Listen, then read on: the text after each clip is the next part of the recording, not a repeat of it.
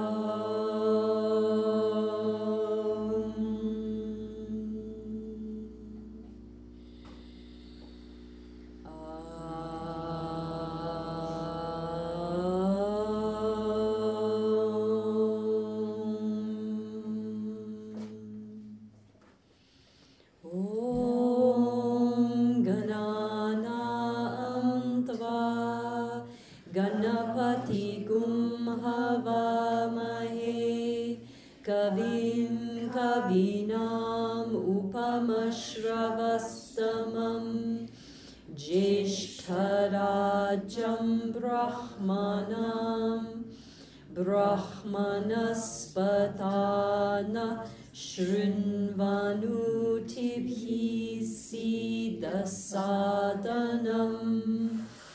Om Mahaganapataye Namaha. Om Gurur Brahma Gurur Vishnu Gurur Devo Maheshwaraha Guru Sakshat Parabrahma Tasmai Shri Gurave Namaha. Om Sahana Bhavatu Sahana Bhunaktu Saha Viryam Karavavahai Tejasvinavadhitamastu ma vidvishavahai.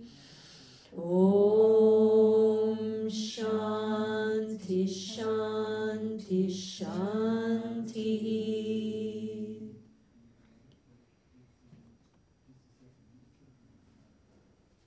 Om Namah Pranavataya Shuddha-jnani-kamoktaye Nirmalaya Prashantaya Dakshinamurtaye Namaha. Om Shanti Shanti Shanti. Namaste, Jai Gurudev. So, next installment of Bhagavad Gita. You came for all the juicy stuff. Today's juicy stuff, because this is all the response of Sri Krishna to Arjuna's dilemma. Arjuna's dilemma. How could we describe Arjuna's dilemma? It's an epic dilemma. Totally conflicted and confused. He's completely conflicted and confused because of something that is, it's not just a confusion that's based on like dullardry, you know? It's not a confusion that's based on stupidity. His confusion is based on a very high state of alertness in both the heart and the mind. His mind is very clear. You know, it's very alert. It knows, you know, all the rational arguments, right? That's the height of our discrimination. It knows all the rational arguments. And then his heart, at the same time, is totally developed. It's completely overflowing. And this is always the source of dilemma that we have. Our head tells us one thing, our heart tells us another thing. And what do we do in that situation? My head tells me this is all wrong, or that this is, or even that this is absolutely the right thing to do. And your heart or your instinct or your deep intuition tells you this is the absolute wrong thing to do, right? And have you ever made a decision in that particular state? Right? If you go with either one of them, it ends up being kind of a problem. Usually we go with the head. in those particular Disaster. situations. And it's always a disaster when our heart is telling us one thing. It's so clear. And the head is telling us another thing. Oftentimes we go with what the logic is telling us. And the logic is usually what gets us into all kinds of trouble, right? Likewise, if we just go purely by emotion, then it's it doesn't necessarily have all the things sort of figured out, you know, like I'm just going to run away, I'm just going to leave everything behind. It's like, you know, you haven't figured out all the pieces, and so then that can sometimes be a disaster. So Arjuna is in a real state of dilemma. It's an authentic state of dilemma. What should I do? You know, and in those moments, what's really beautifully expressed here is Krishna's response. What is Krishna's response? Here it is. Shri Bhagavan uvacha kutastva kashmalam idam vipame samupastitam anarya jushatam asvargyam akirti karam arjuna. Let's all chant this together. This is a good one to memorize. Which one is this? This is verse number 2 of chapter 2.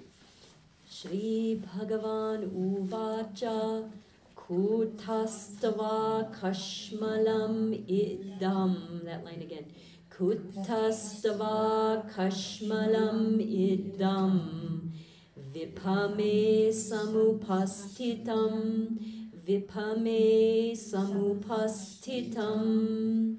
anarya jushtam asvargyam akirti karam arjuna anarya jushtam asvargyam akirti karam arjuna. Shri Bhagavan uvacha kutastva kashmalam idam vipame samupastitam anarya jushtam asvargyam akirti karam arjuna. Kutastva kashmalam idam vipame samupastitam anarya jushtam asvargyam akirti karam arjuna. Kutastva kashmalam idam vipame samupastitam anarya jushtam asvargyam akirti karam arjuna. Is a beautiful verse. We'll spend our time memorizing the key verses because they're very valuable in these moments when you feel that. Kutastva, remember the word kutastva. Whenever Sri Krishna speaks, we have to pay attention to which words he is using, and I'm going to point them out to you because the way they're translated and what they are really meant to point out are two totally different things, you know. So kutastva kashmalam. What is kutastva? Where is it? Yeah, where is it? Where is it arising from? So it's like in these moments of dilemma between trying to figure out what my dharma is, right? Dharma, the whole point of Bhagavad Gita. We're going to see all the lessons come from Sri Krishna. Kutastva, where in the body? Which element is provoking the agitation in the mind? Is it too much wind? Is it too much fire? Is it too much earth? Is it too much ether? What is causing? Too much water? What's causing? Where does it reside in the body? Because immediately it takes him out of these two things. It immediately takes you out of your head and out of your heart and puts you in the body, right? So this is beautiful, noble advice that he's giving. And oftentimes when this verse is translated, it sounds like Krishna is chiding Arjuna, kind of giving him a little bit of crap here. because he's saying, where is this kashmalam, this taint or this flaw? Where is it coming? At this particular moment, samupastitam, that's overtaking you. What happens is these emotions that are caused by the elements, the play of the gunas, ultimately the 3 gunas, which we will be talking about a little bit later in the teachings of the Gita, they overtake us, and we think that they are us, right? When anger comes over us, what do you say? You don't say anger is. Anger is, you say, I'm angry, I'm depressed, I'm unhappy, right? And so we take ownership of it. What Krishna here is saying, where is this coming from? Because ultimately the first part of chapter 2, Bhagavad Gita, is recounting for us the teachings of what? Sankhya, okay? He's teaching Sankhya, which is to give us to give our mind a particular tool. That's what Sankhya does. Sankhya gives us the proper basis for reasoning through all problems. It's not the ending of the teachings of Sri Krishna. It's just putting us in the right mindset, which is oftentimes what we need most when we're dealing with dilemma. It's like, okay, wait a minute. Let's introduce a third element here. It's always, whenever you're dealing with any kind of problem, introduce the third element, which is your awareness. Your awareness is what sort of bridges, or what goes between the heart and the mind. The heart and the mind, the bridge between them is your conscious awareness, the witness state. Remember we went through all the layers of the mind? I don't know if we did that in this class, but I've gone through it in other classes. All the layers of the mind, that's all the chitta. The chitta is what responds to the elements. The chitta responds to the elements, but then there's the part of me that can always witness. This is the difference between a yogi and an ordinary person. The difference between a yogi and an ordinary person is that the ordinary person becomes their emotion. They are their emotion. I am angry. I am full of grief. I am unhappy. I am, joyful. The I is there. What yoga, meditation, the contact that we have when we practice yoga, meditation, deep chanting, anything that puts us, pranayama, anything that puts us in touch with the transcendental self, the transcendental being, that enriches our ability to witness the things that are arising in our mind, that are caused by the element. That's why Krishna says kutastava. Where is it happening? It invokes the third element. Oh, okay, where is it? He's not chastising him when he says an arya jushtam asvargyam makirti karamarjuna. He's just saying that whatever's coming up in you, that's your feeling. I'm angry, I'm unhappy, I'm sad, I'm full of grief. It isn't serving your highest self, anarya. It's not leading to happiness. It doesn't lead to any kind of example that you could set for another person, a kirti. It doesn't make you famous, but it means here that it doesn't inspire anybody. What it does is it sends all of us in a tailspin. If I came in this class and I had just gotten off the phone or with somebody and I was full of anger, right? And I didn't have any ability to just sort of witness the anger and realize, it was kind of hot in the room and this was just an element. Where is it in my body? Breathe through it, let it go. Then I would totally taint this class. I'd spend the whole class sharing my anger. Brr. And then you'd all get angry. That's a kirti. It's not good, So he's not berating him. He's just saying that, see that these things that are passing through us are not who we are.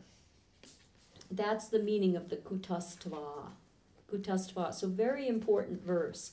And then Arjuna, we left off class last time talking about Arjuna, sort of reasoning through all of it, and he says, bruhitan me, which I totally love. Remember, what does bruhitan me mean? In verse number 7. Breathe the truth. Breathe the light of truth in me. So beautiful. This is the whole basis of the guru-disciple relationship. It's like, I can't figure it out. I surrender. We had this whole conversation about surrender in the last class, about how surrender is a very difficult thing for a lot of us to get our mind around, because we think that we're losing by surrendering. We think that somehow surrendering is weak, that it's a weak thing. But I tell you, only the strongest people can surrender. It's like, it takes a lot of courage, it takes a lot of strength to be able to say, I can't figure it out, let thy will be done. What we see in ordinary walks of life, in the ordinary state of consciousness, of a real difficulty in surrendering. It's like when something happens to us, that we can't do anything about. It's like what causes us grief is because we keep trying to make it happen. We keep trying to change the fate or change the situation. And we think that if we just keep pounding our head against the wall, that's somehow going to create some kind of result. And this is where it's very hard to know. And Krishna's going to address this when we get into the yoga of action. When we get into the yoga half of this particular chapter. But first we have to have the right mindset. We have to have the discrimination to know when we can actually do something, how to align with what we can actually do, and when we have to surrender. And that's a really hard thing to know unless you're in touch with a deeper state of being. The yogi who has discrimination can know this. This is why we develop our discrimination. We know, okay, this is one of those situations where I can use my rational mind and it makes sense. But I think all of us have been in situations where no matter how much we've rationalized things, how much of a sure bet something is, some weird thing happens and it's totally out of our control, and then we suffer. And then we feel like, what can I do? What can I do? And it's like, in those moments, this is where the wisdom of verse number 7 comes. In those moments, we have to let go. And you have to have enough faith and trust to know that when you let go, everything will be given to you. Remember I told you about that custom in these South Indian temples when the devotee bows down or surrenders to God in the form of the deity, the priest comes with the crown and crowns the head of the person. That's exactly what surrender achieves. We think we're losing, but it takes a very brave person to jump out of the airplane. It takes a very brave person to trust that the parachute will open, because it might not. And we don't, like, when people talk about the guru-disciple relationship, a lot of times the response is, well, I don't want to lose my control, because, and it's true, some things in life we have the choice of control, and some things in life we don't have any control. And surrender, whatever form it takes, it's like, whether it's the child, remember we talked about all the ways, whether it's the person who is wise, the master, or whether it's the child, the parent has to surrender to what they get in the form of a child. Talk about losing control, or surrendering to the friend or surrendering to the beloved. It's like, in those moments, in a way, it doesn't matter about the other person. It's the devotee who has done a great act of strength has laid themselves down and opened them up to receive something higher. It's just the love that causes that to happen. It's the bond of love. And I mean, every day the whole world is dealing with betrayal of this. That's not the point. You can get all afraid about, well, I loved before and I'm not going to be burned again, or my master, it turned out, he was absconding with the money and, or he was doing all kinds of illegal things, or my child is turned out to not be what I hoped they would be. There's or my friend, turned out not to be a friend. And so we can get burned by it. But what you have to really see is the value of those relationships is not what you get out of them in the way that you think. The value of those relationships is because you surrendered, because you laid down. You opened yourself up, and that person or that situation was the catalyst for you to open yourself up to a higher influence.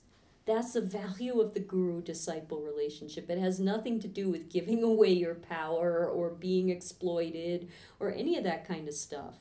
I mean, yeah, okay, it goes on, but the wise devotee realizes that whatever happens in the context of me surrendering is not my business. That person I'm grateful for because they allowed me to experience something big in myself.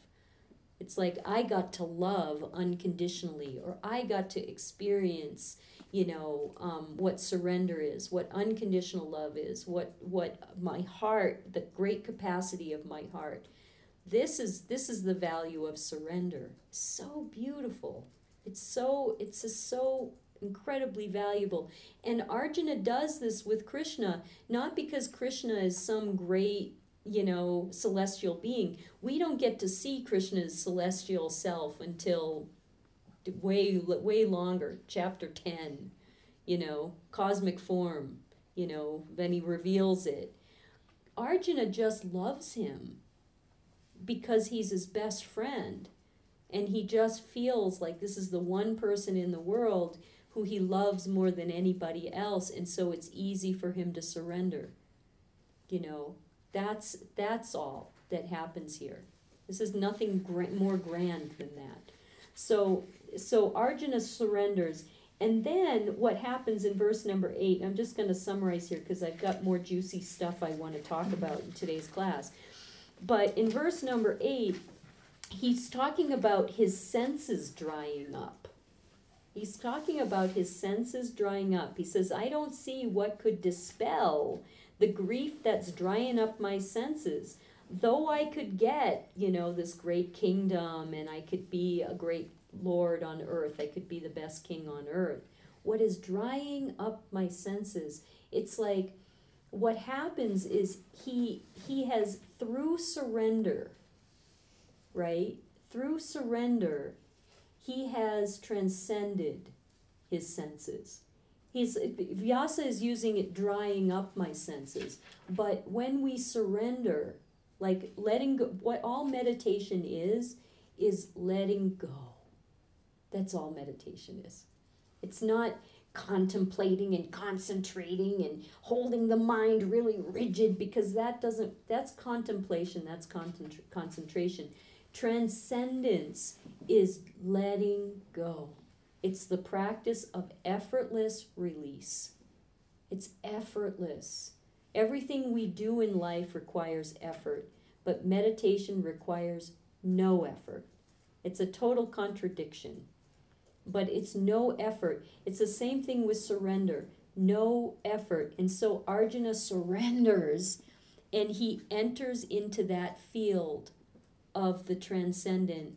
And he says now he doesn't see, what could possibly, in the realm of opposites, in the realm of the senses, what could possibly get rid of my feeling of not wanting to get up and fight here? Because he's transcended it. You see? He's in the state of witness, and he's looking at it going, I'd rather be here. I'd rather be in my cave, right, than have to like make this decision. This is the whole escapism, yogi who likes to escape, yogi who runs away to the forest or to the cave or whatever. It's like, this is much better because I don't have to make a decision.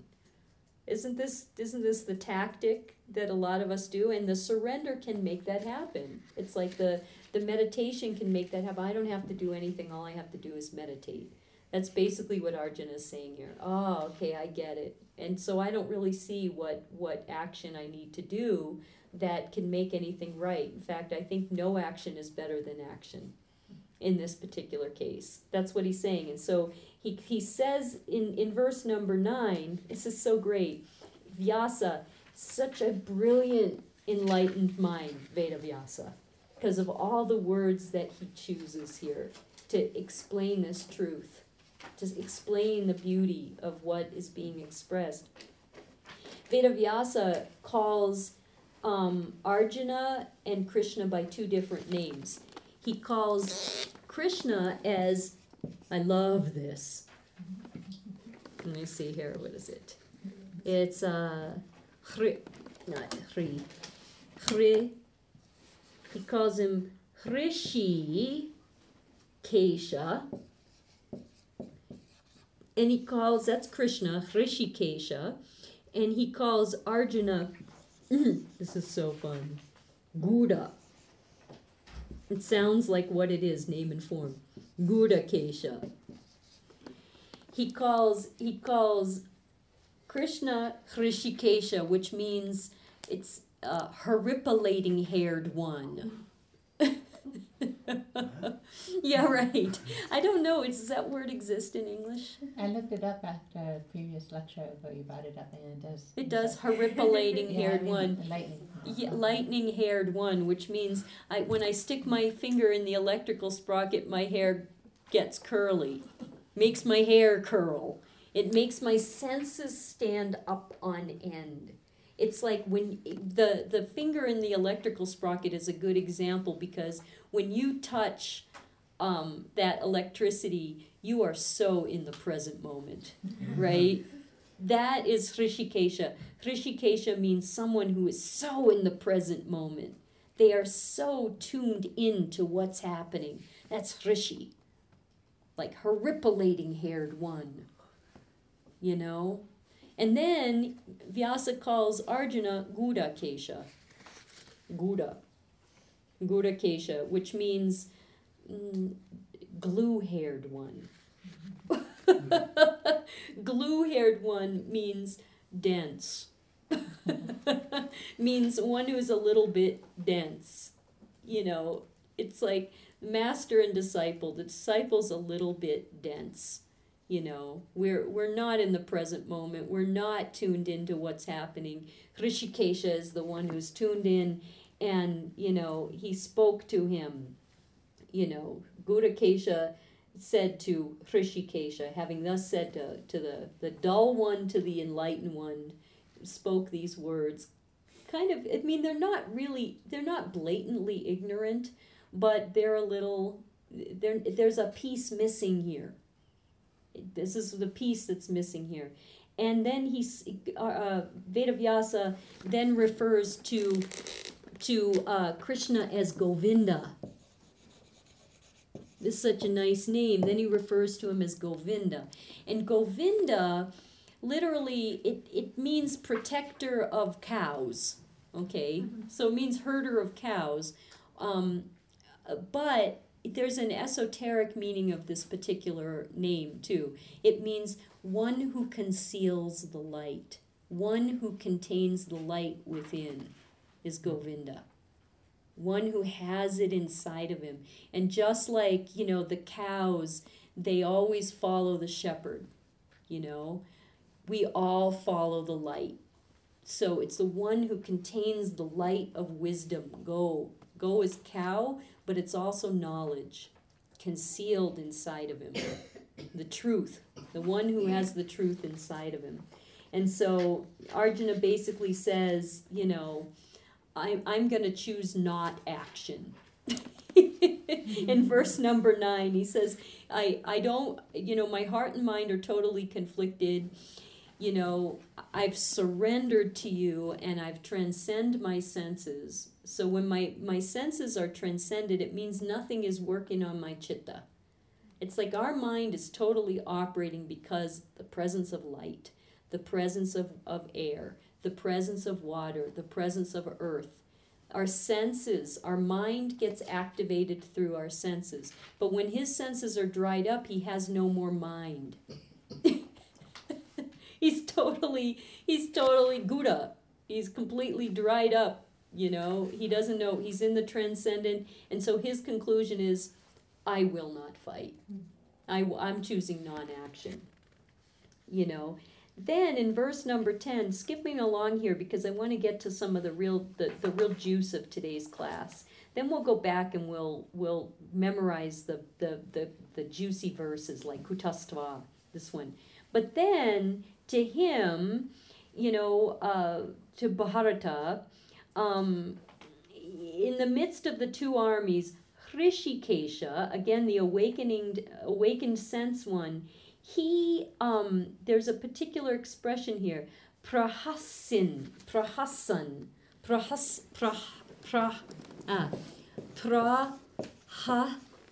is it two S's? One. Prahasan. Prahasan Iva. Iva means quotations. But prahasan means one who laughs. It's like, it's so irritating. You can imagine because Arjuna has just gone through a very powerful sort of, meltdown here, which is the precursor to a great state of enlightenment. And what does Krishna do? He prahasans. He laughs at him. He starts laughing. It's so inappropriate. It's like this serious battle is about to take place. It's like, this big killing is going to go on. Arjuna has just presented the most human, the most fundamental human dilemma, and Krishna laughs at him. He makes light of it. This is also a great guru here. This is a great guru because a great guru is not one who then goes down with the ship, right? It's like it's like if two people here are both full of grief or full of intensity, if Krishna then says, oh yeah, you're right, what kind of a guru is that? What kind of guru is it? I actually thought of the saying, only the dead fish float with the current all the time. Right, exactly. So it's kind of like a stand-up.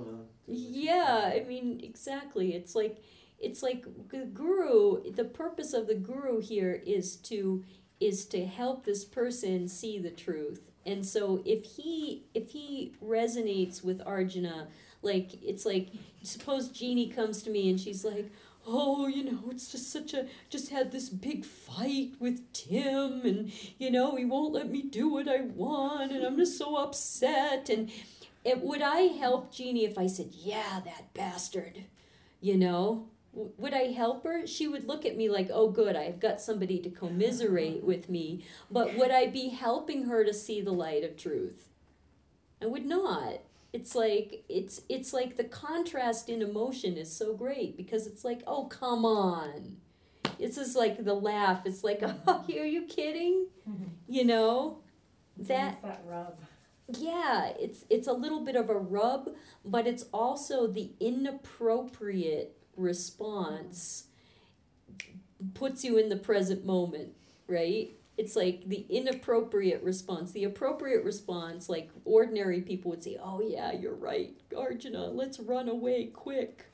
This is totally wrong. Or it's like commisery doesn't instruct us.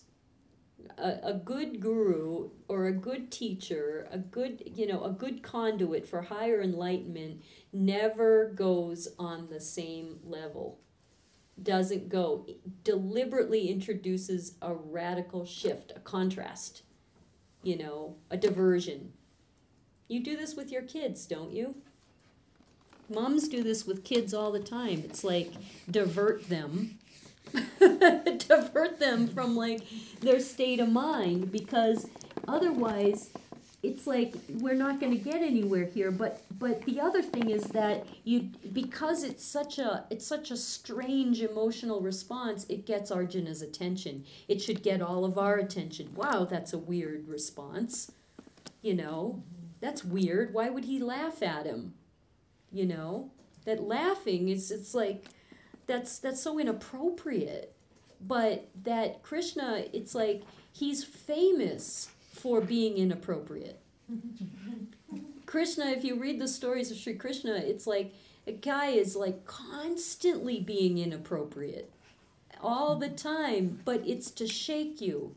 It's to put you in the present moment. That's why Vedavyasa refers to him as Hrishikesha also in this verse, because it's like present moment. You can be happy no matter what.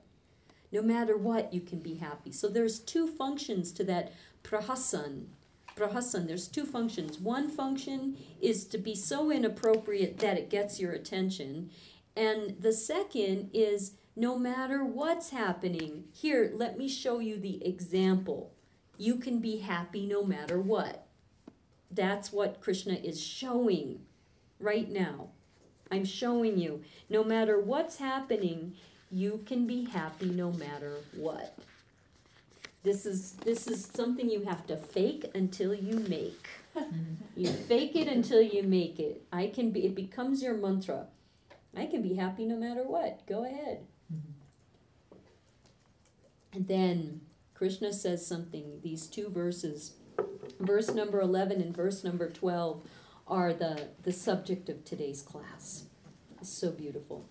He says, Shri Bhagavan Uvacha, Ashocyan Anvasochastavam Pragyavadanshcha bhashase Gata Sunagata Sunshcha Nanu Sochanti Panditaha.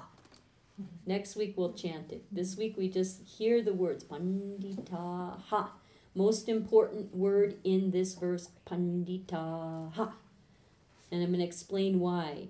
So he says, Blessed Lord says, Ashochan Anvasochastavam. Ashochanan means you grieve. You're grieving. For anvasochastavam, for those that don't, for a situation that doesn't require grief. Okay? There's no grief that's required here, and yet you're grieving. He says, pragyavadanshcha bhashase, and yet you're pragyavada.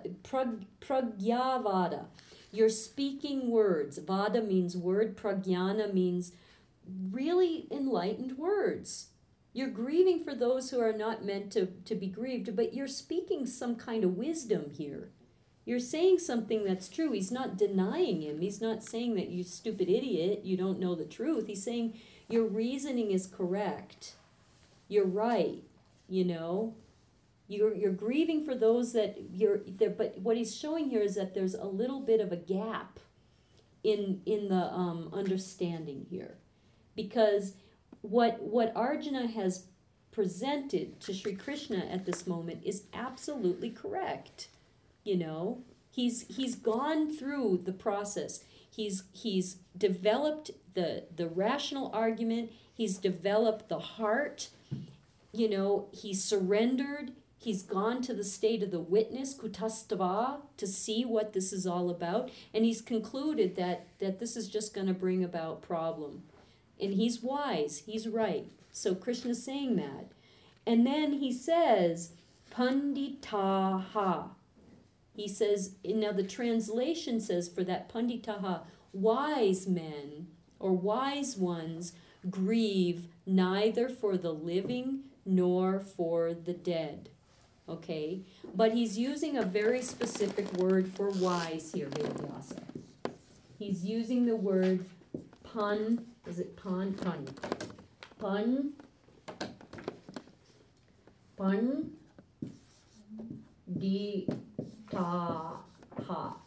Panditaha.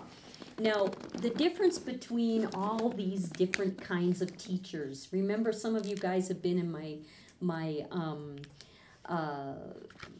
Vedic studies classes, and I've talked about all the different kinds of gurus. You know, there's the Acharya, there's the Sadguru, Chota Guru. Remember I talked about all those? There's different kinds of wise people, a sadhu. You remember that? You don't remember? Doesn't matter. I'll go over it again some other time. But there's all different kinds of people who possess wisdom of the truth, okay? A pandita, is somebody who is a master. You'll remember this from my Vedic studies classes. A pandita is somebody who has mastered the Vedic scriptures, who's mastered the Veda, who's done all that Vedic chanting, starts off with all the shiksha, the pronunciation, learns how to recite the Veda, memorizes all the Veda, learns the Upanishads, memorizes the Upanishads, and then goes into the Shaddarshanas, or the 6 ways of seeing any possible situation in life. You know, we call that the 6 systems of classical Indian philosophy. That's a scholarly term. But it's darshana means the 6 ways of perception. So a pundit is somebody who's mastered those. A pundit is somebody who is schooled in all the ways of looking at the world and has been schooled in the Veda. This is not, a pundit doesn't necessarily have to be an acharya. Acharya is a different kind of teacher. An acharya is somebody who leads you to enlightenment, not necessarily relying on particular scriptural precedents. You know, a pandita is somebody who knows how to go to the source of the knowledge and bring it out for you. It's kind of like a rabbi in Judaism. But an acharya is somebody who, just by my example, just by the way I hold my pen, just by the way I express myself, or the presence that I share with you in a deep state of meditation, acharya, I lead you to the state of all expansive light enlightenment. Acharya is a little bit beyond pandita. You know, and then remember we talked about the avadhuta.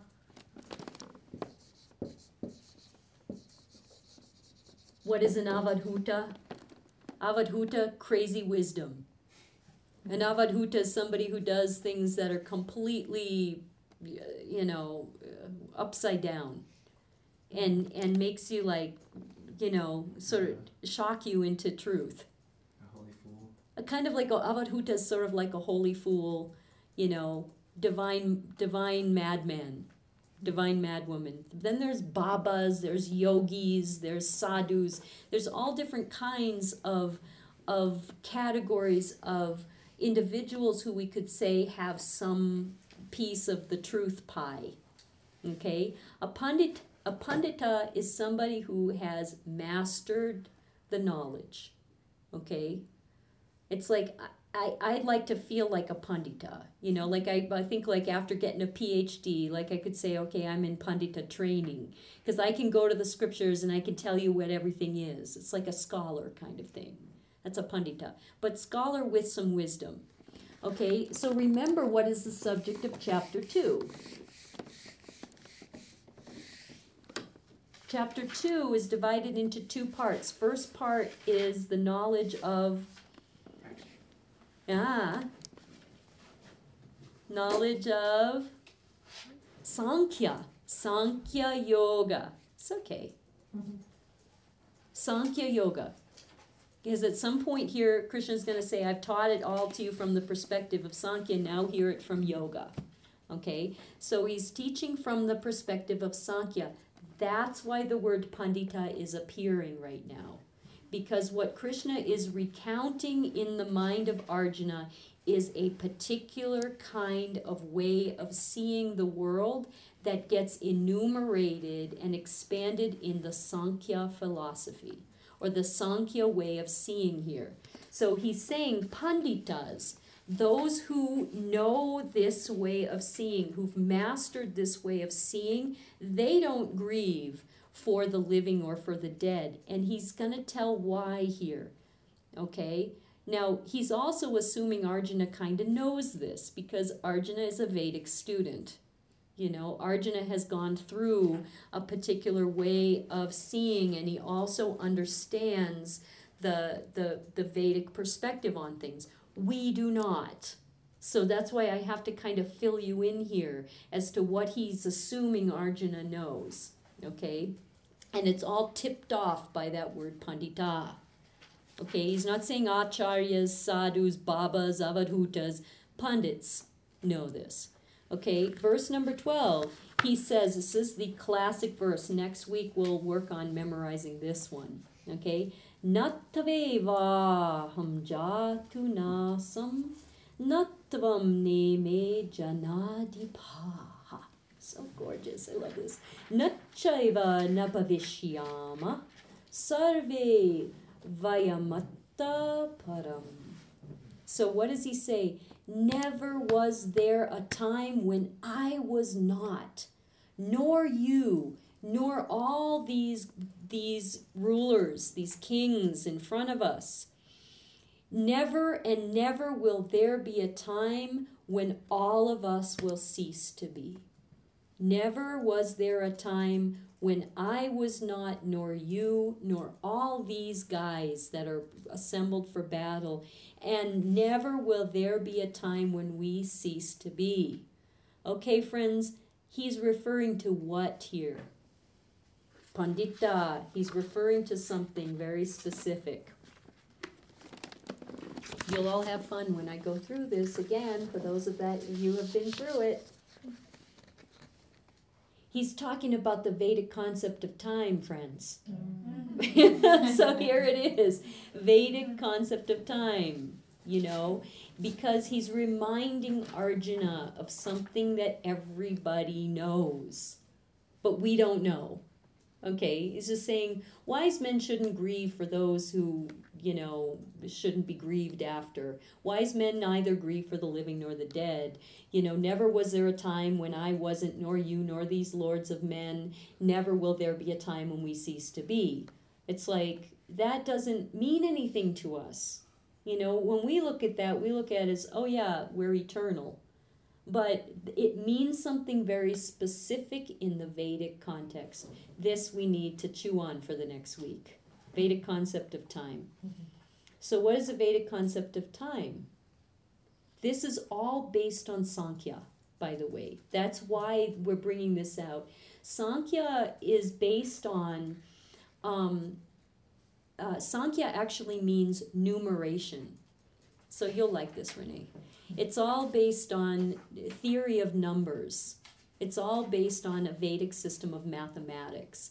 And so the Vedic system of mathematics, which we get enumerated in the Sankhya way of looking at things, is how we calculate the time of stuff. How you calculate space and time is all revealed in Sankhya. And it's all based on Vedic system of mathematics. So this is proven. That's why he's using the word Pandita. It's proven mathematically the age of the universe. So let me tell you about the age of the universe. Let me tell you about the Vedic concept of time. You've heard this before? Oh, good. Prepare to have your mind blown. So in the Vedic concept of time, there are 4 of something, right? What are there 4 of? Dimensions. 4 ages. There are 4 dimensions too, but there are 4 ages of time, and they're called yugas. And yuga is where we get the verbal root yuj. Where we get, it arises from the verbal root yuj, which is also where we get the word yoga.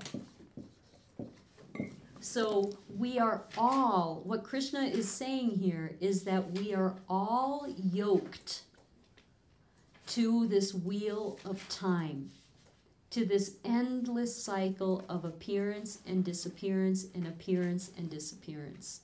This is very important to realize what he's assuming, because this is also part of your perspective that you developed with Bhagavad Gita. So the first yuga, the first age of time is called what? You remember? Satyuga. Yeah, Satyuga. Or sometimes what's called Krita Yuga. Krita Yuga. And Krita Yuga, these are all sort of related to the image of a cow standing on all 4 feet. Okay? So if we have the cow of Dharma, okay, because Dharma in all the different yugas is expressed differently. All the ages of time is expressed differently.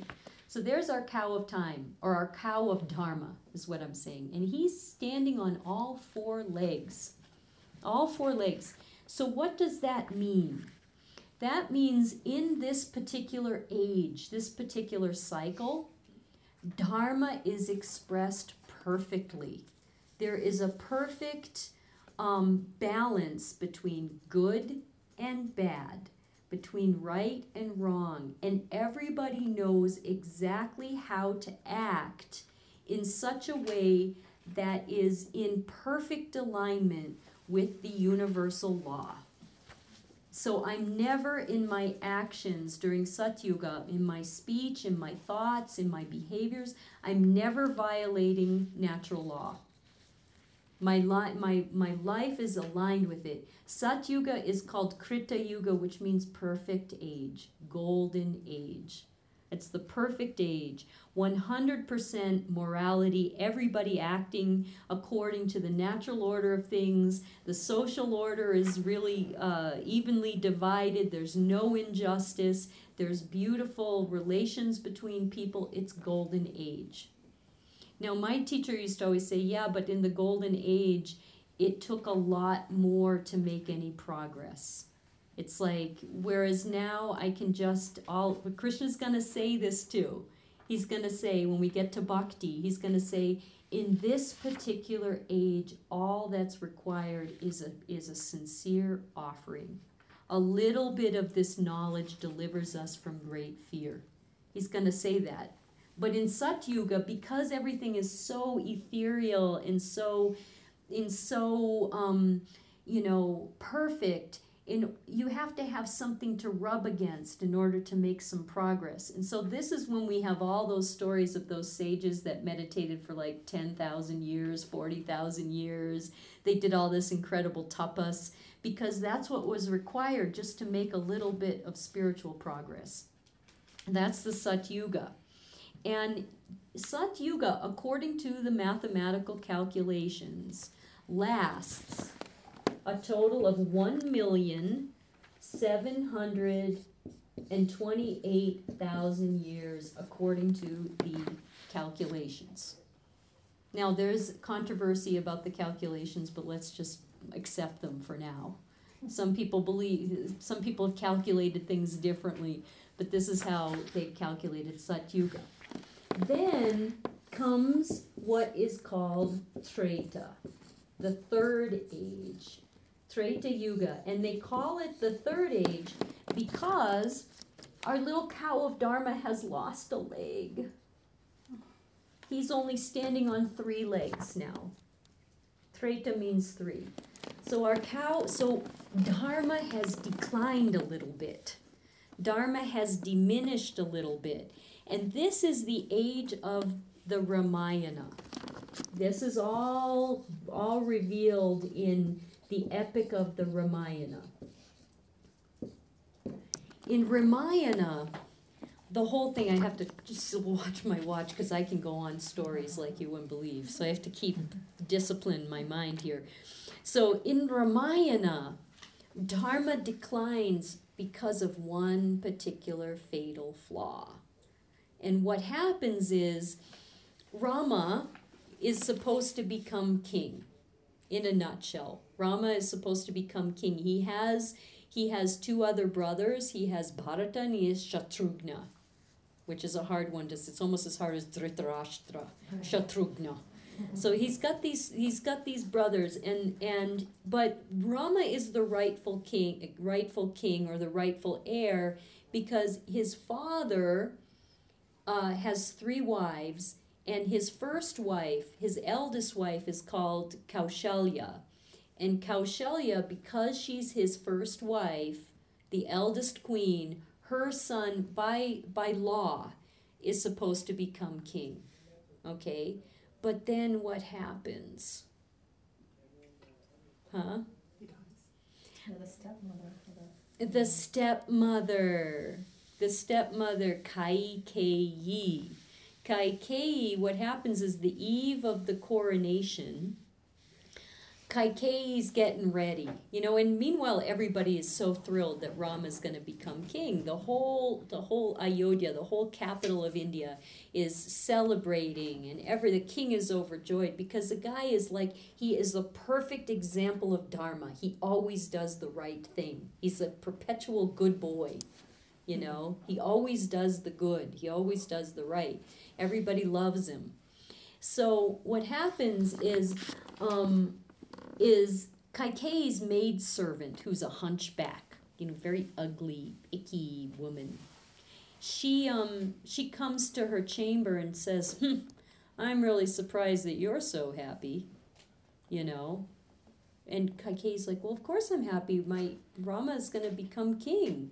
And she goes, "Well, that's the end of you." And she's like, "What do you mean it's the end of me?" "Well, your beauty's fading. Yes, you are the favorite of the king, but without a son in a position of power, you could just be left behind. You could just be thrown out as soon as you lose your beauty and you're old and ugly. You'll be totally divested of any kind of power to influence anybody, and you'll just lose all your nice things." And so the maidservant's working on her, and then next thing you know, Kaikeyi's all up in arms. She's all up in arms, and she goes into a part of the palace which is called the anger room. We should all have one in our house. It's a place where you go to steam, to vent. And so she goes in the anger room, and everybody tells Dasharatha, well, it's sort of the equivalent of the doghouse, except that the woman goes in it. It's like the expression in Sanskrit is, it's not like, "Oh boy, you're in the doghouse." It means, "Oh boy, she's in the anger room." That's like the equivalent of the expression. "Oh boy, she's in the anger room." So he goes to her. And it's like, "What's the matter?" And she invokes a promise at that moment that he gave her on a battlefield many years before. And the battlefield promise was, whenever you want something from me, I have to obey you. And so what she wants from him is that Rama should be exiled for 14 years and that her son, Bharata, should be coronated as king. Totally violates the law of Dharma here. And so that's what ends up happening. But the point is that Dharma declines in the Treta Yuga by gossip. This is what happens. By something that you hear in your ears. Somebody even did that to me today. Somebody put something in my ear that made me kind of get all icky inside. I started feeling like, should I write that person an email message? I started to feel that. And maybe I should write that person an email message, And it was like, and then I realized, oh, this is just stupid. This is just what goes in the ear. Remember? Madhusudana, the name for Krishna. It's the stuff that gets in your ear that creates all the problem in the mind, and then the mind gets agitated, and then it comes out as words, and then those words become actions, and then the whole thing is messed up. So that's what happens in Treta Yuga. That's how Dharma declines. And if you read Ramayana, it's one thing after another where somebody screws up a little bit by not keeping their promise and not knowing that gossip is just gossip. Who cares? Let it go. So is it Kaikeyi's servant that does the gossip? That she's the one that starts the whole. She starts the whole thing, and she puts it in her ear, and then that starts the whole thing going, and then Rama's exiled, and then it's like one example after another of Rama trying to fix situations that are caused by little tiny slip-ups in dharma. When you read the Ramayana, it's not like Mahabharata, which is infinitely more complex psychologically. Ramayana is just like, somebody just forgets to keep their promise, or somebody, falls prey to what they've heard, and so then it creates a big mess. So that's not a big problem, but it is a decline in dharma. So how do you act in a world or act in a time when that's what goes on? So the rules of dharma need to change in Treta Yuga. And that lasts 1,296,000 years. That's the duration of Treta Yuga. Then comes the loss of another leg. Then the time declines, because we have to understand the physics of time and space. It's like time and space infinitely expand, and then time and space seems to come back again and collapse. It's like it's the Spandana principle. It's like in the beginning, in the most concentrated expression of time, there's more unity, there's more sattva, that's a satyuga, there's more purity, there's more connection with the natural laws. But then as we get further and further away from the beginning of time, everything starts to decline. And then it collapses on itself again, and then it does. So this is that physics principle that is being expressed here. So our little friend loses another leg, and we come into what is called Dvapara Yuga. Dvapara Yuga, the second age. Dvapara. Dvapara Yuga is the age of the Mahabharata. And it's totally depicted, Mahabharata, totally depicted in condensed form in Bhagavad Gita. What happens in Bhagavad Gita? Cow is standing on two legs, and the dilemma is what is good and what is bad. It's the duality, it's the age of dualities. And Arjuna's dilemma is all about that. It's like, what am I supposed to do when the lines are crossed between what's good and what's bad? I mean, I can see on the bad side some good people, and I can see on the good side some bad people. That didn't happen in the age of Rama. It was very clearly evil and good. Dvapara, it's like, what's good and what's evil? How do I act in a world that is characterized by contradictory oppositions? That's what happens. Contradictory oppositions. And there's a lot of reasons why Dvapara Yuga happens. I mean, how this dharma is expressed. It's all in the Mahabharata. It starts with Santana, the king. Remember, we talked about all the cast of characters at the beginning of this class. Santana, he hunts for sport. That's the first decline in dharma. He doesn't hunt because he really needs. There isn't a real sort of inequity here. Like, I'm hungry, I need to eat. He just likes to kill. This is the first dilemma, And then the next dilemma is that, remember, Kunti, the next dilemma is Dhritarashtra, who gets married and his wife blindfolds herself. It's like the blind leading the blind.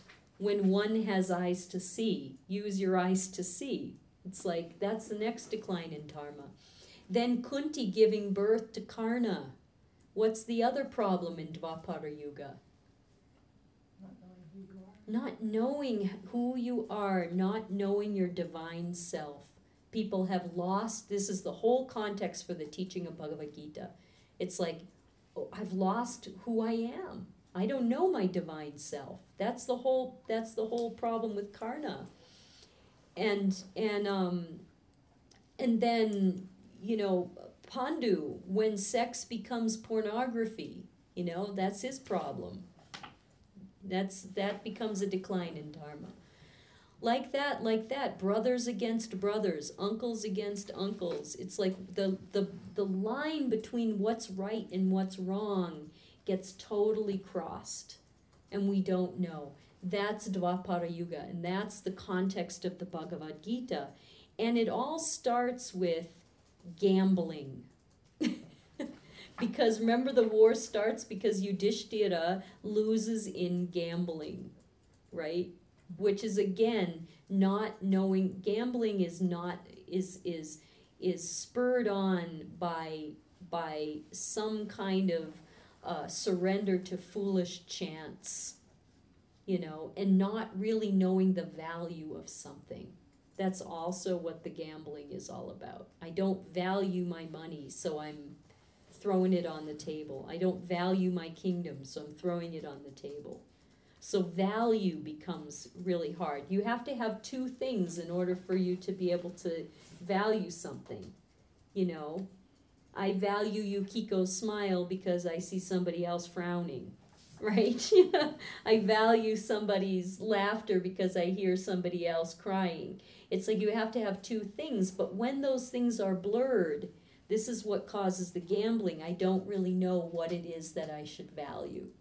So this is Dvapara Yuga, and it lasts 864,000 years. 864,000 years. And after Dvapara Yuga, our little cow loses another leg. It loses another leg. And so now our cow of dharma, of what is right action, is standing on one leg, teetering on one leg. And this is what we call the fourth age, or the age of Kali Yuga. So this is when people say to you, like, when you make comments, which I always find annoying, it's like bad enough that we should be in Kali Yuga, but you certainly don't need people coming up to you when you're like complaining about something, saying, well, it's Kali Yuga. I'm just like, oh yes, I know. It's like, but this is what this is what they're talking about. So Kali Yuga, and it started on, Kali Yuga started, there's a specific calculation for it, on February 18th, in the year 3102 BC. February 18, 3102. This is when Kali Yuga started, and that is the date of the death of Sri Krishna. When Sri Krishna died, Kali Yuga began. And this is when, and you'll see, this is the characteristic of Kali Yuga. And tell me if it makes sense to you. When property confers rank. So when you own something, it confers your rank in the society. Everybody should be a homeowner, right? This is the mortgage crisis. You're nobody unless you own a house. Property confers rank. Wealth is the only source of virtue.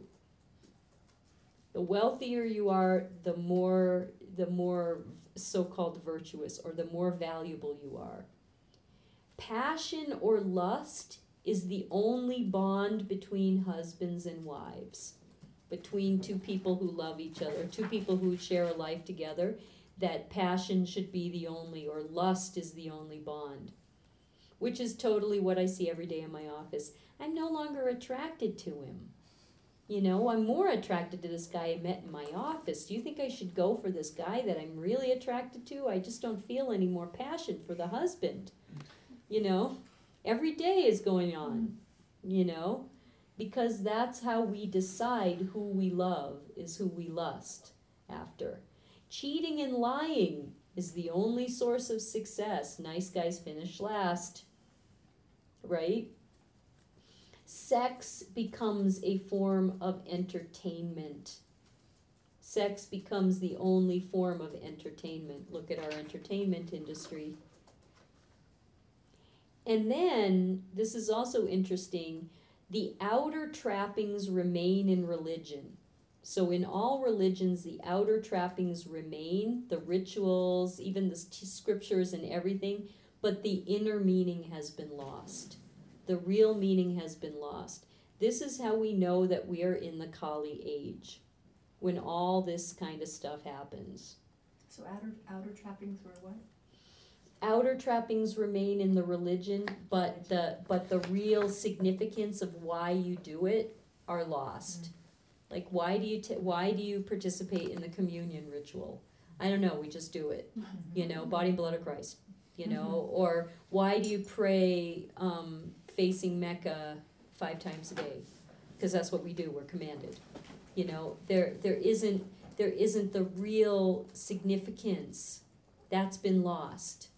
But the outer trappings, or a fundamentalist, the other piece of this is when teachings are interpreted literally. When religious or dharmic teachings are interpreted literally, which is the case in all religious expressions right now. Literal value of the word. So these are all the signs of Kali. And Kali Yuga lasts a grand total of 432,000 years. So we've got 432,000 years left of Kali Yuga. Well, a little bit less than that, since 3,102. I'm wondering where the scriptural authority for these calculations comes from. I mean, you can think of other things where the yugas are shorter and it might fit in with other evidence. Or maybe Yes. all 4 yugas can exist Yes. in different places at the same time. Yes, exactly, and that is Sri Yukteswar in Autobiography of a Yogi. He debates this. This comes from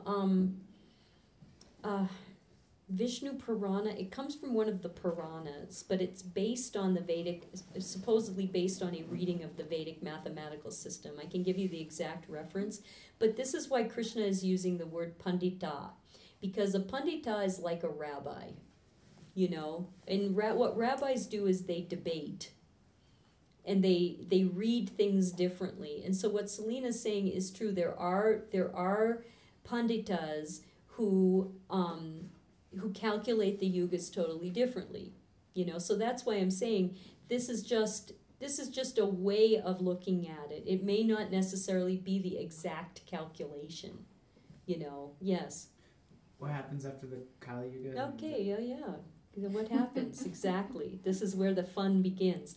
And the only reason why I'm saying this is, you know, I totally agree with Selena. It's like it's a interpretation, but it's meant to give you in general what Krishna is talking about here when he's saying never has there been a time when you were not, nor me, nor these other people here that we're congregated with, and never will there be a time when we cease to be. This theory is true. You know, the theory, the numbers may be off, but the theory is true.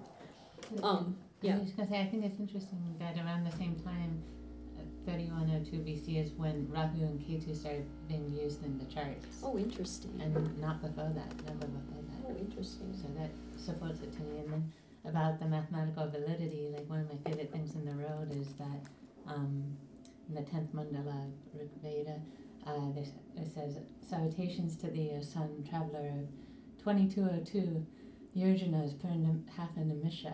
Yurjana is how long you can go in a day on horseback, and nimisha is half a breath. You do the conversions, it's 186,000 miles per second, which is right. what we just found out about 100 years ago is the speed of light. Oh, So the interesting. math is, they got the numbers right. The math is incredible. Yeah. Yeah, Vedic math, it's astonishing. I just don't have a mathematical mind, but Renee does. So Renee should publish all this stuff because it's so cool, you know. But anyway, this is a Kali Yuga. Oh yeah, you have a question? Is Arjuna are they in the Kali Yuga? Well, they're right on the edge because Dvapara Yuga ends with the death of Sri Krishna. So a lot of the teachings that Krishna is giving is prophetic for the Kali age. Even though the context is Dvapara, it's like it's what he's talking about is preparing for this particular way of looking at it. It's like right on the edge of darkness. I mean, it's right on the edge of the Kali Yuga when they have this conversation on the battlefield. So it's like right before the other shoe drops. It's kind of like, here's the advice, you know, here's the bomb shelter kind of thing. So Kali Yuga lasts 432,000 years. Now you could say, okay, this really bites. This is a horrible experience. But Krishna we're going to see in his teachings that, especially in the next verse or two, he says, even a little bit of this knowledge delivers from great fear. In Kali Yuga, it's the smallest little bit of light that becomes significant. It's just a little bit of this knowledge. It's a little bit of this light. It's like the expression that is relatable to that is when we say the light of a match once lit changes the experience of darkness forever. The light of a match once lit, it changes your experience of darkness forever. This is what Krishna is going to say to Arjuna here coming up. He's going to say, just know a little bit kutastva.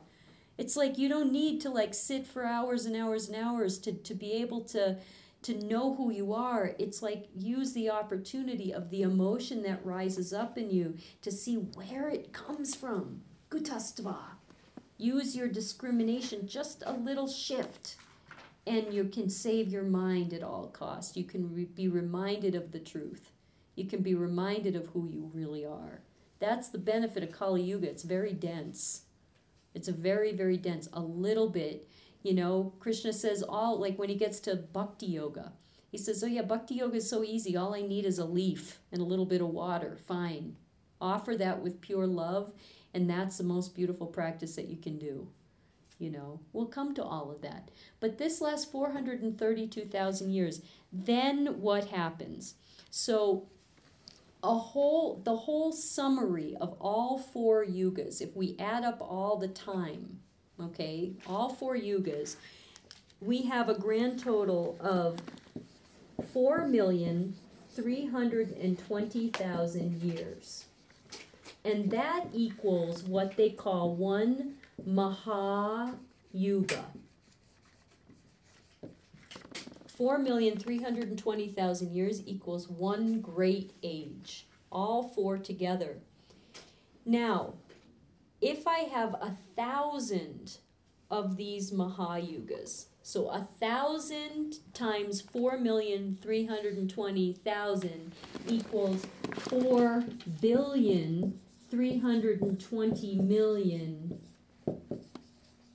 human years. Okay? That is going to equal only one day of the Creator. One day of Brahma, the Creator. 4,320,000,000 years equals one day. And one day consists of creation, evolution, and destruction. It's just like our day. We wake up, we do some stuff, and then we go back to sleep. That's what happens. And so when Brahma goes to sleep, we have one night of Brahma, which equals 4,320,000,000 human years. Okay, 1,000 Mahayugas, 1,000 rounds of Sat, Treta, Dvapara, and Kali, 1,000 of them. One day and one night, they're each called a kalpa. So when we see that word kalpa, and I think we're going to see it in Bhagavad Gita coming up here, one kalpa equals one day, and one kalpa equals one night. So one kalpa equals 4,320,000,000 years. Okay, now each kalpa, now this is interesting. Each kalpa is divided into 14 intervals. 14 intervals which are called manvantaras. Krishna is going to talk about this too, so we should know what that is. What is a manvantara? A manvantara is a interval in between. It's kind of like a breath in between these particular episodes of time. And each one of these 14 consists of a particular fraction, and it's 71 and a slight fraction of a Mahayuga. So 71% and a little bit of a fraction, 71 point something, something, something, I can't remember what the exact number is, of a Mahayuga constitutes what's a Manvantara. And it terminates, these intervals always terminate with a great flood. So this is the story of Noah. Manu is the Vedic version of Noah, who saves the world from the flood. And they're supposed to last, I can't remember what the calculation is, the 71 and a fraction percent. It's something like 26,000 human years. 27,000 human years is the Manvantara. And supposedly, now this is some school of thought, so supposedly the next Manvantara ends. We're in the middle of a Manvantara right now. The next Manvantara ends on December 12, 2012. It's such and such a time. So this is where the whole theory that we're going to have a big epic flood or we're going to have a big earth shift that comes on that day. From the Vedic perspective, it's based on the yuga calculation.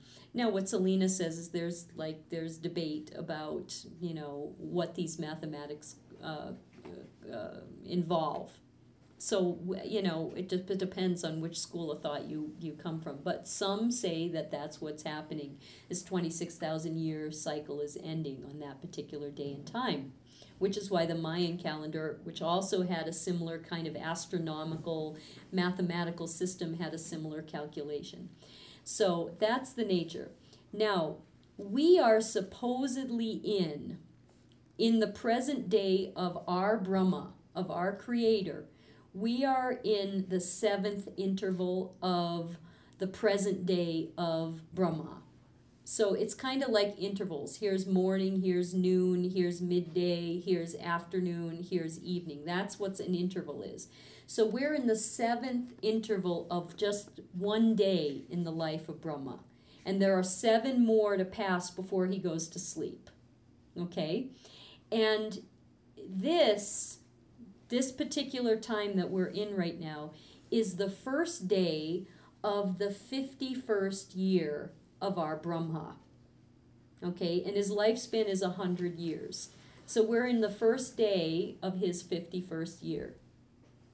Okay, and then his life will last 100 years of Brahma days and Brahma nights.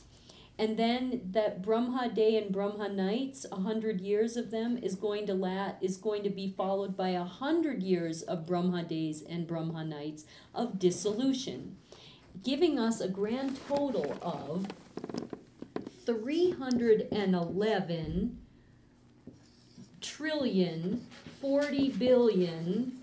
I have to get all my zeros. Yeah, 1, 2, 3. 311 trillion 40 billion human years.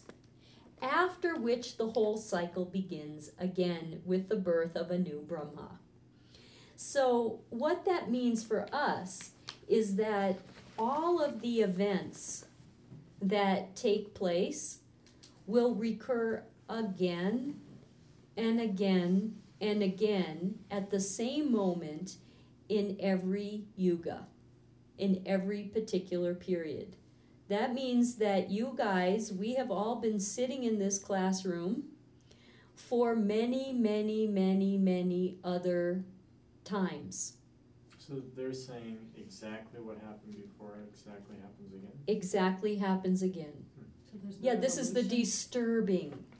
This is what disturbs. It's meant to disturb you until the next week. Just like the whole surrender question was meant to disturb you until next week. Yes, exactly the same. You will have asked me that question. You have asked me that question, Eric, gazillions of times, and you will ask me that question a million more times, and we will sit here again and again and again, and we will encounter the same thing over and over again. Will they get enlightened at some point and then Okay, we have to see what Remove Krishna myself from says. this We have to cycle. see what Krishna says. Okay, go ahead. So does it repeat in each Brahma lifetime or in each yuga? It repeats in each yuga, which is the lifetime of the Brahma, but the Brahma lifetime is always the same Okay. events. It's always the same. So it's that 100-year Brahma lifetime that repeats. It's a 100-year Brahma lifetime that repeats, and all of us that participate in this particular time, this wheel of time, we will all be back again, doing the same thing again and again and again. 311 trillion years. Yeah, and then it begins again. Yeah. It's endless time. Time is endless, time is infinite, and it's always it always repeats. So this is why Krishna is saying this to Arjuna. He's saying, Panditas, know. They know that there's never been a time when we haven't been. And there never will be a time when we're not going to be together again. You know, we are all recycled again and again. This disturbs the mind, right? If the other stuff didn't disturb, this should disturb. Silka couldn't sleep for like 2 weeks after hearing this. He was totally like floored, you know, like I have to go back through junior high again? Yeah, you will. But who are you? This is what Krishna asks. It's like, you are grieving for those who should not be grieved for. You are identifying with something that is just part of a larger machinery. You will come back again and again, but who are you? You know, what disturbs us with the Vedic concept of time is we think, like Sherry's like, but I'm Sherry. I'm the mother of these kids, and I'm a wife, and I'm doing all of these things, and I have these particular sets of experiences, and you're telling me I have to repeat them over and over again? What is the point? Right? I wonder if we're still in this same evolved body or we're in a lesser evolved body. Yeah, that's your big question, Louise. You know? And then there might be a spiral where we're in the next time our body will be different. Yeah, or you might be even more ignorant. This is your fear.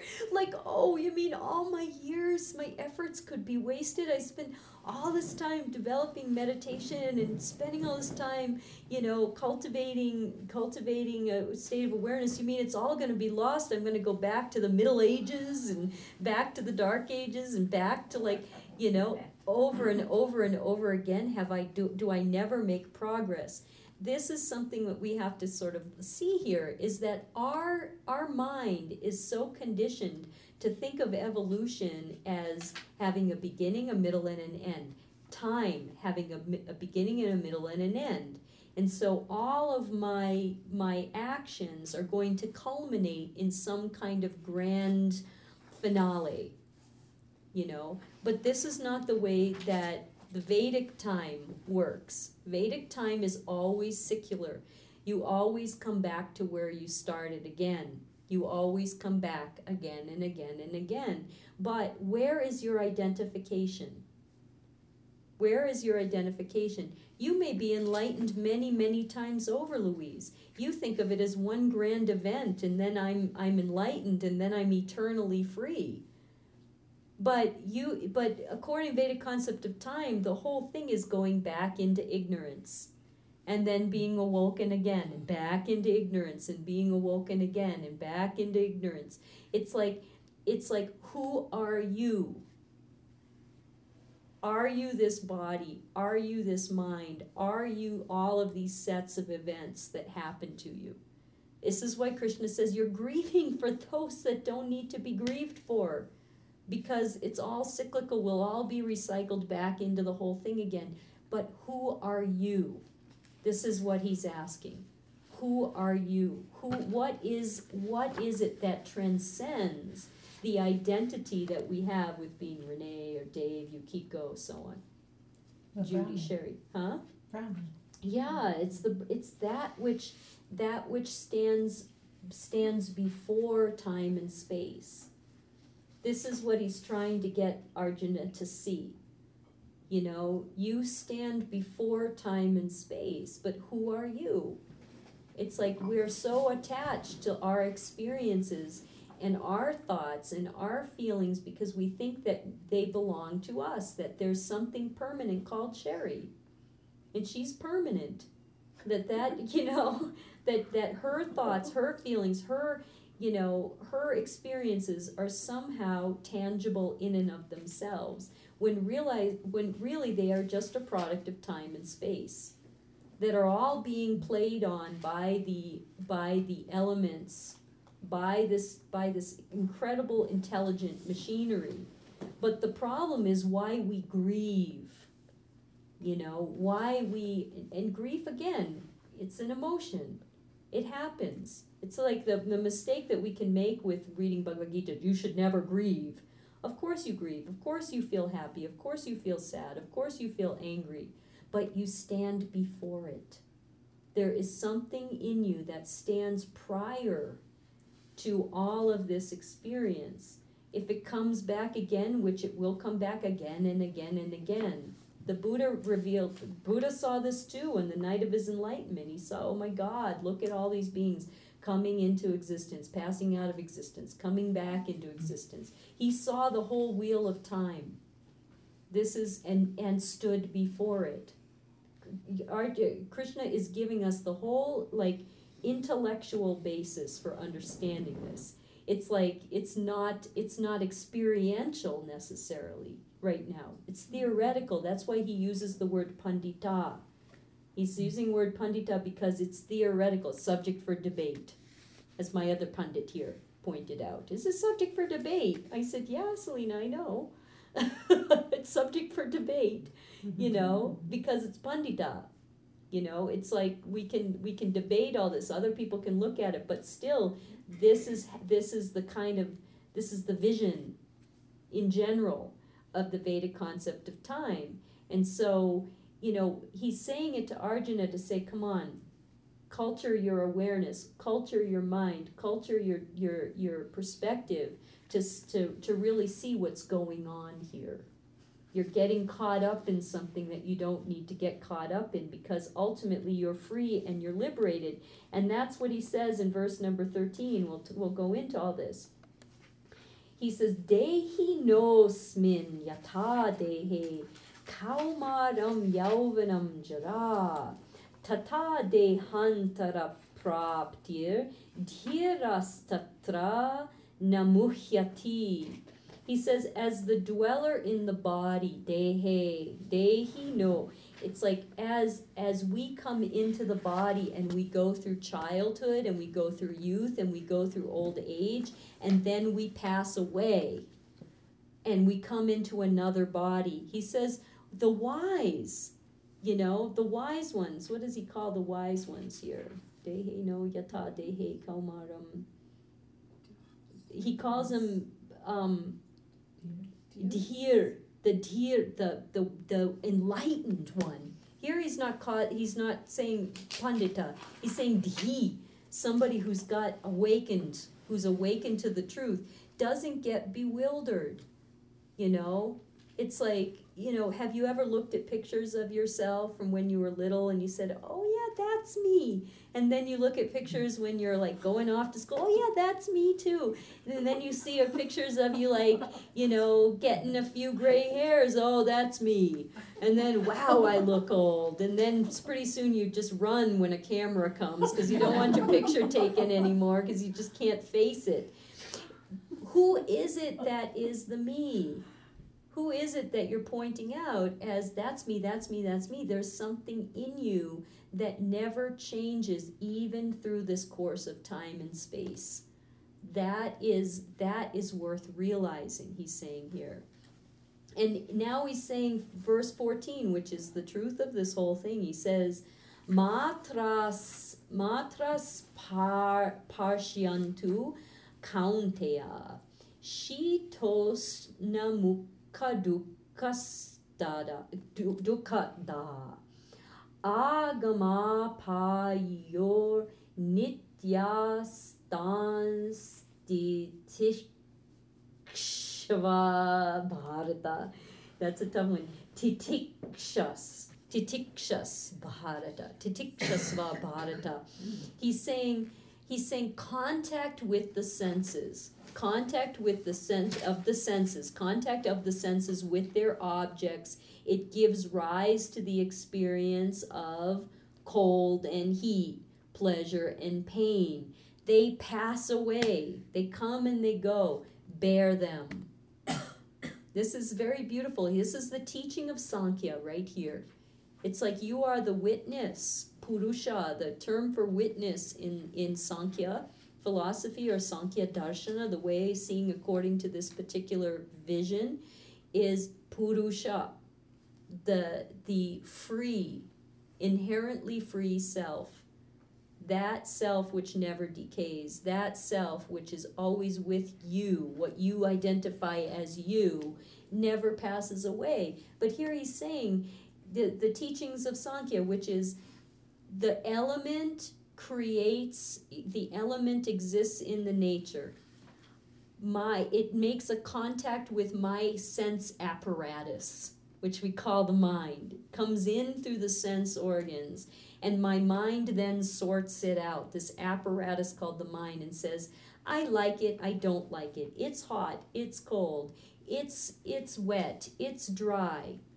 I like it, I don't like it, right? This is Jeannie's class, isn't it? This is your yoga class. Jeannie, could you please turn the heat off? It's a little too hot in here. Well, it's a little bit too cold now. Couldn't we go outside? I'd rather do yoga outside in the sun.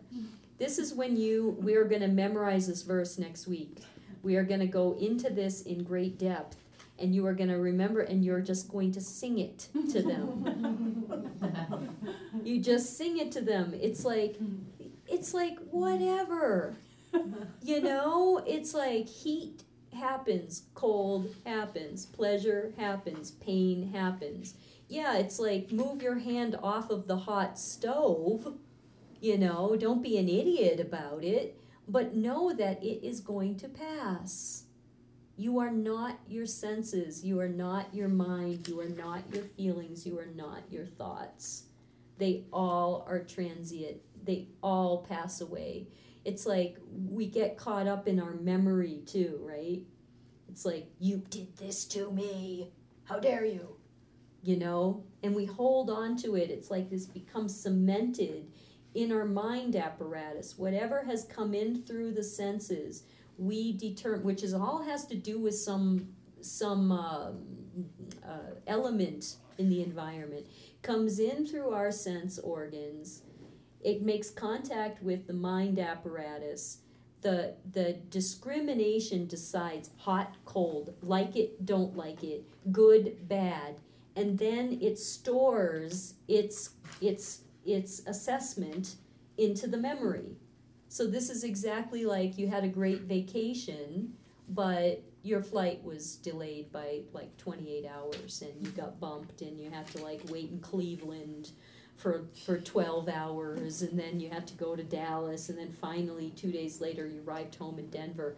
What does your smriti tell you? That was the worst time. I'm never flying on American Airlines again. I refuse to like ever go on a trip like that again. You know, remind me if I get too excited about going to the Big Island again, right? Even though your mind is so selective, but what Krishna is saying here is in verse number 15. He says, "Yam hina vyatayantyete purusham purushashabha." That's it. Purushashabha. Sama dukkha sukham dhiram sosmitat vayu kalpate. This is such a great verse. He says, that person, that yogi who these kinds of experience don't disturb, they don't disturb you, who's even-minded, he says, sama dukkha sukham. Sama dukkam sukham. This is such profound, mind-saving knowledge. Whoever is equal in pleasure and in pain. Now, this is what can create the yogi automaton. You know, this is the yogi automaton who says, well, you know, pleasure and pain doesn't matter. We will still continue. You know, I will become indifferent. It is not a mood making. It is not a mood making. It's like, yeah, enjoy your pleasure, suffer your pain. This is, you know, it's okay. It is human for us to respond to you know, having to go bankrupt, you know, or having to lose something that we really wanted, or having to like suffer some kind of, you know, unfair injustice. It's okay to feel that, but you stand before it. That's what he means, sama. It's like, I am not thrown off of my center just because some wave of emotion comes through me. I go back to myself. I go back to myself. Because pretty soon here, Krishna's going to say, you know, he's not going to say, go hang out, you know, in the yoga workshop with the ascetics, you know, with the ash-smeared ascetics who are sama dukkha sukha, you know. It's like, I am not affected by hot or cold. No, of course you're affected by hot or cold, but you stand in front of it, and Krishna is going to say, act from that place. Don't act. He's going to say, therefore, stand up and fight. It's coming here. He's going to say, stand up and fight. What he means is, don't become an automaton and say, okay, well, I'm not affected by pleasure or pain. I don't want anything. I have no desires. I've completely transcended the need for anything, which is the mistake that a lot of yogis make. Krishna says, act from a place of transcendence. This is called yoga. When you go beyond the senses, when you touch that experience and then you act in the world, instead of acting because I feel sad or I feel happy or I feel angry. I'm angry at you, Eric. I will never be your friend again. You know? It's like, yeah, exactly. It's like I'm acting out of an emotion. It's like I can observe my emotion. I can even feel it, respond to it, whatever. But when I act out of that which transcends the senses. This is the whole symbolism of the archer. Arjuna is the greatest archer in the world, okay? The symbolism of the archer is the yogi. It's not just somebody fighting a battle. It's like just like the chariot in the story, when Krishna's chariot is driven in the center of the battlefield, what does that mean? It's driven by 7 white horses. Purified body. The body of the yogi, the one who has controlled, who's cleaned out their senses, right? Who's purified their senses. We'll talk about sattva, rajas, and tamas when he starts going into the three gunas, but somebody who has purified themselves. This is the whole practice of yoga, who's fit to be able to discern the truth. So he pulls a chariot, but the archer is exactly what Krishna is talking about here. It's like, if I want to shoot my bow, but I don't pull the string deep back. Suppose I only pull it halfway back and release it. Where's it gonna go? It's halfway. It's just gonna drop to. It's gonna be totally ineffectual. That is acting on the things that arise because of contact with the sense objects. You know, if I act out of anger, then that will screw everything up.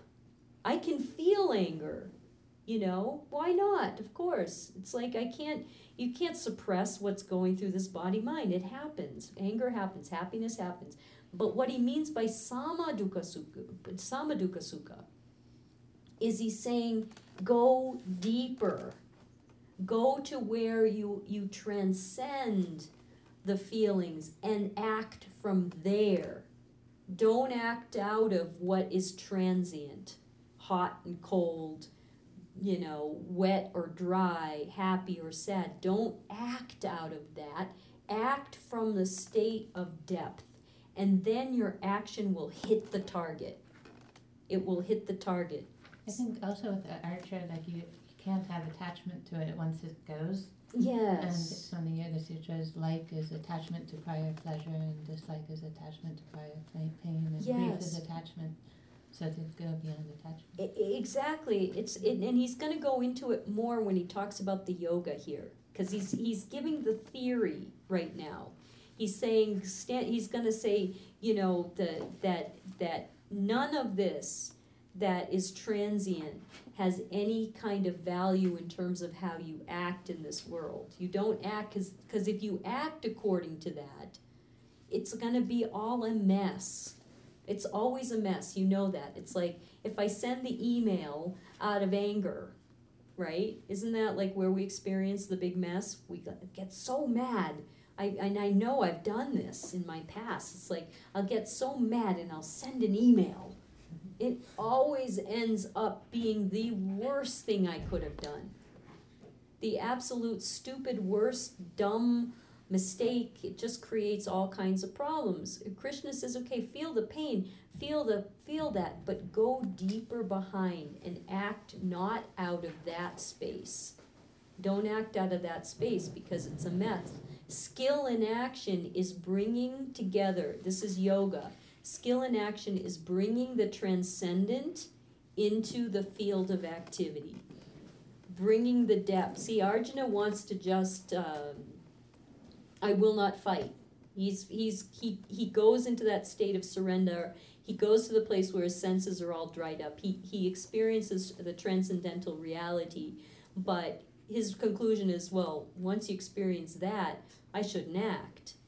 But the skill is when you take that and then you apply it to whatever your dharma is. Whatever is appropriate for you to do. In this case, it's appropriate for Arjuna to start fighting a battle. Did I ever tell you about this guy, Geshe Michael Roach? Did I tell? I told you about him. So there's a beautiful book that was written by this guy named Geshe Michael Roach. And he had studied for many years with his teacher, and had experienced very high states of consciousness, of meditation. He'd been a beautiful state. Why should I ever want to leave this? I'm in perfect joy. I'm really happy here. And then his teacher tells him to go and get a job in the diamond industry.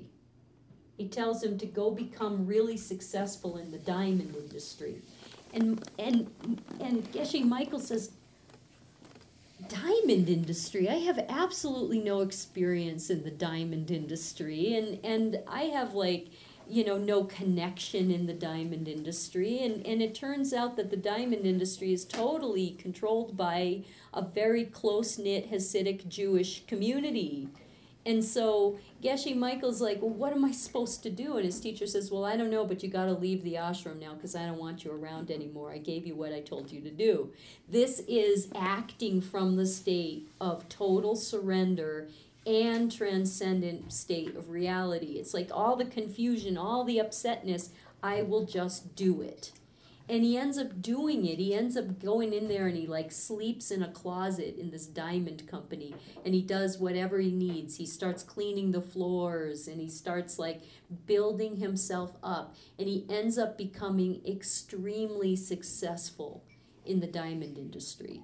The book is fantastic, but it's exactly illustrating what Krishna is going to explain here about how to act in such a way that integrates. The whole point of it wasn't for him to become super rich in the diamond industry. His teacher gave him that exercise so that he could take his deep experience, his profound meditative experience, and integrate it into the world.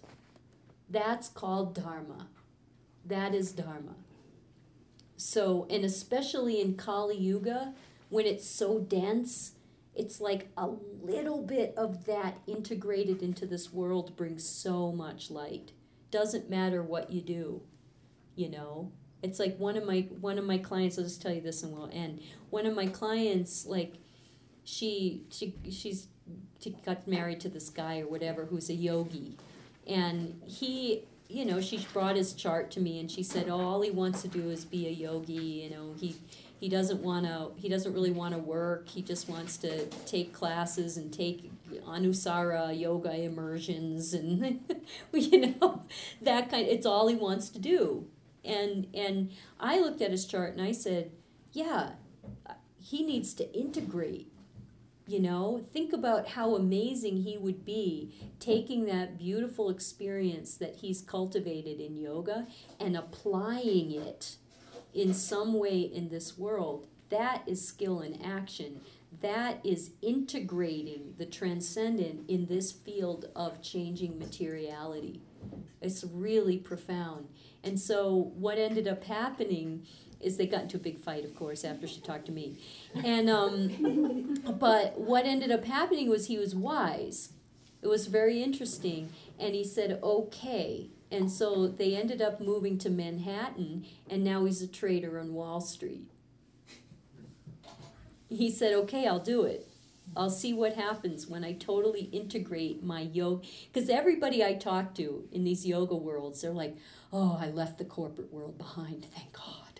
Now I'm just going to be a yoga teacher, or I'm just going to like work at the yoga studio for $5 an hour, or whatever it is, because I just don't want anything to do with that world. I hate that world. And this is the Arjuna effect. It's like the person who is a yogi, who's touched that transcendent space, who carries that with them, their job is to integrate into the world. Their job is to purify this world with that, embedding it in the fabric of the society. That's called real success. So anyway, any questions? Yeah. I have a quick one, I hope. Just a couple of times, Arjuna was called Paramtapa. Yeah, like Paramtapa. Sculpture of the foe, and I thought that was an interesting translation to go from foe to par. Like, so it's really, he sculptures everything. He sculptures what's beyond. Right. Parantapa means, you know, scorch the foe, but what is the foe? It's his inertia. It's param. It's everything beyond. Yeah. You know, so I thought that was an interesting. Parantapa. Yeah, hold that. We'll talk about it next class. Yeah. What was the name of that book? Yes, you need it. The Diamond Cutter. Have you met him? No, I haven't met him. I don't even know if this book is like necessarily a great work of literary genius, but the point is good. All right. I think it's a good story. Geshe Michael, and I think it's Roach. And I found it at the library. Oh, you did? Yeah. Have I mentioned this before? Did you read it? Uh-huh. What did you think? I Good? thought it was good. He's Yeah. Buddhist. Yeah. So it's based on Buddhism. Right. So, you know, he goes into, and one of the things that I thought was really interesting about it was his teacher told him when he went into the business he had to apply the principles, but he couldn't tell them Right. that he was Buddhist. Right. And that was what he was doing. Right. Yeah. Oh, it's so brilliant. It's like, it's what we all should do as an experiment. Because Krishna's going to tell us how to do it. You know, there's such a beautiful formula to this. This is yoga in action. This is true yoga, which is integrating the meditative experience with the field of activity. That's called enlightenment. You know, you can be enlightened in your cave, who cares? But if you can like integrate that, be a bus driver, wow. It's amazing. Through the library, they have interlibrary loans, and so you might have to get another library to send it to your library. What a good student. She But reads you the books I can- suggest. If you get a library card, you can do it online. Sweet, I have one. Yeah, just go online, Sweet. find it. Any other questions? Did you like the yugas? You like the idea that you're always going to keep coming back over and over again? No, Eric doesn't like it. 311 trillion years. Yeah, you'll forget. You'll Already. forget by then. Okay, final blessing.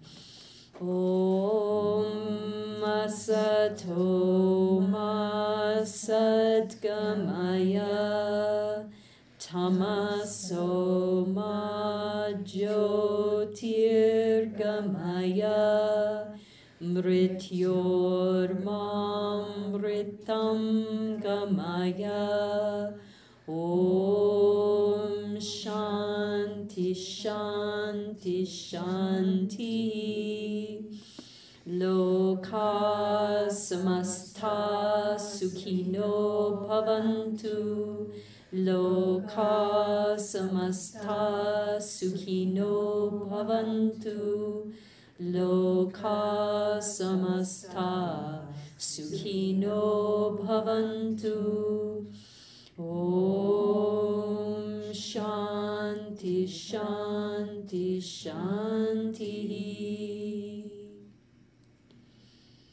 Namaste, Jai Gurudev.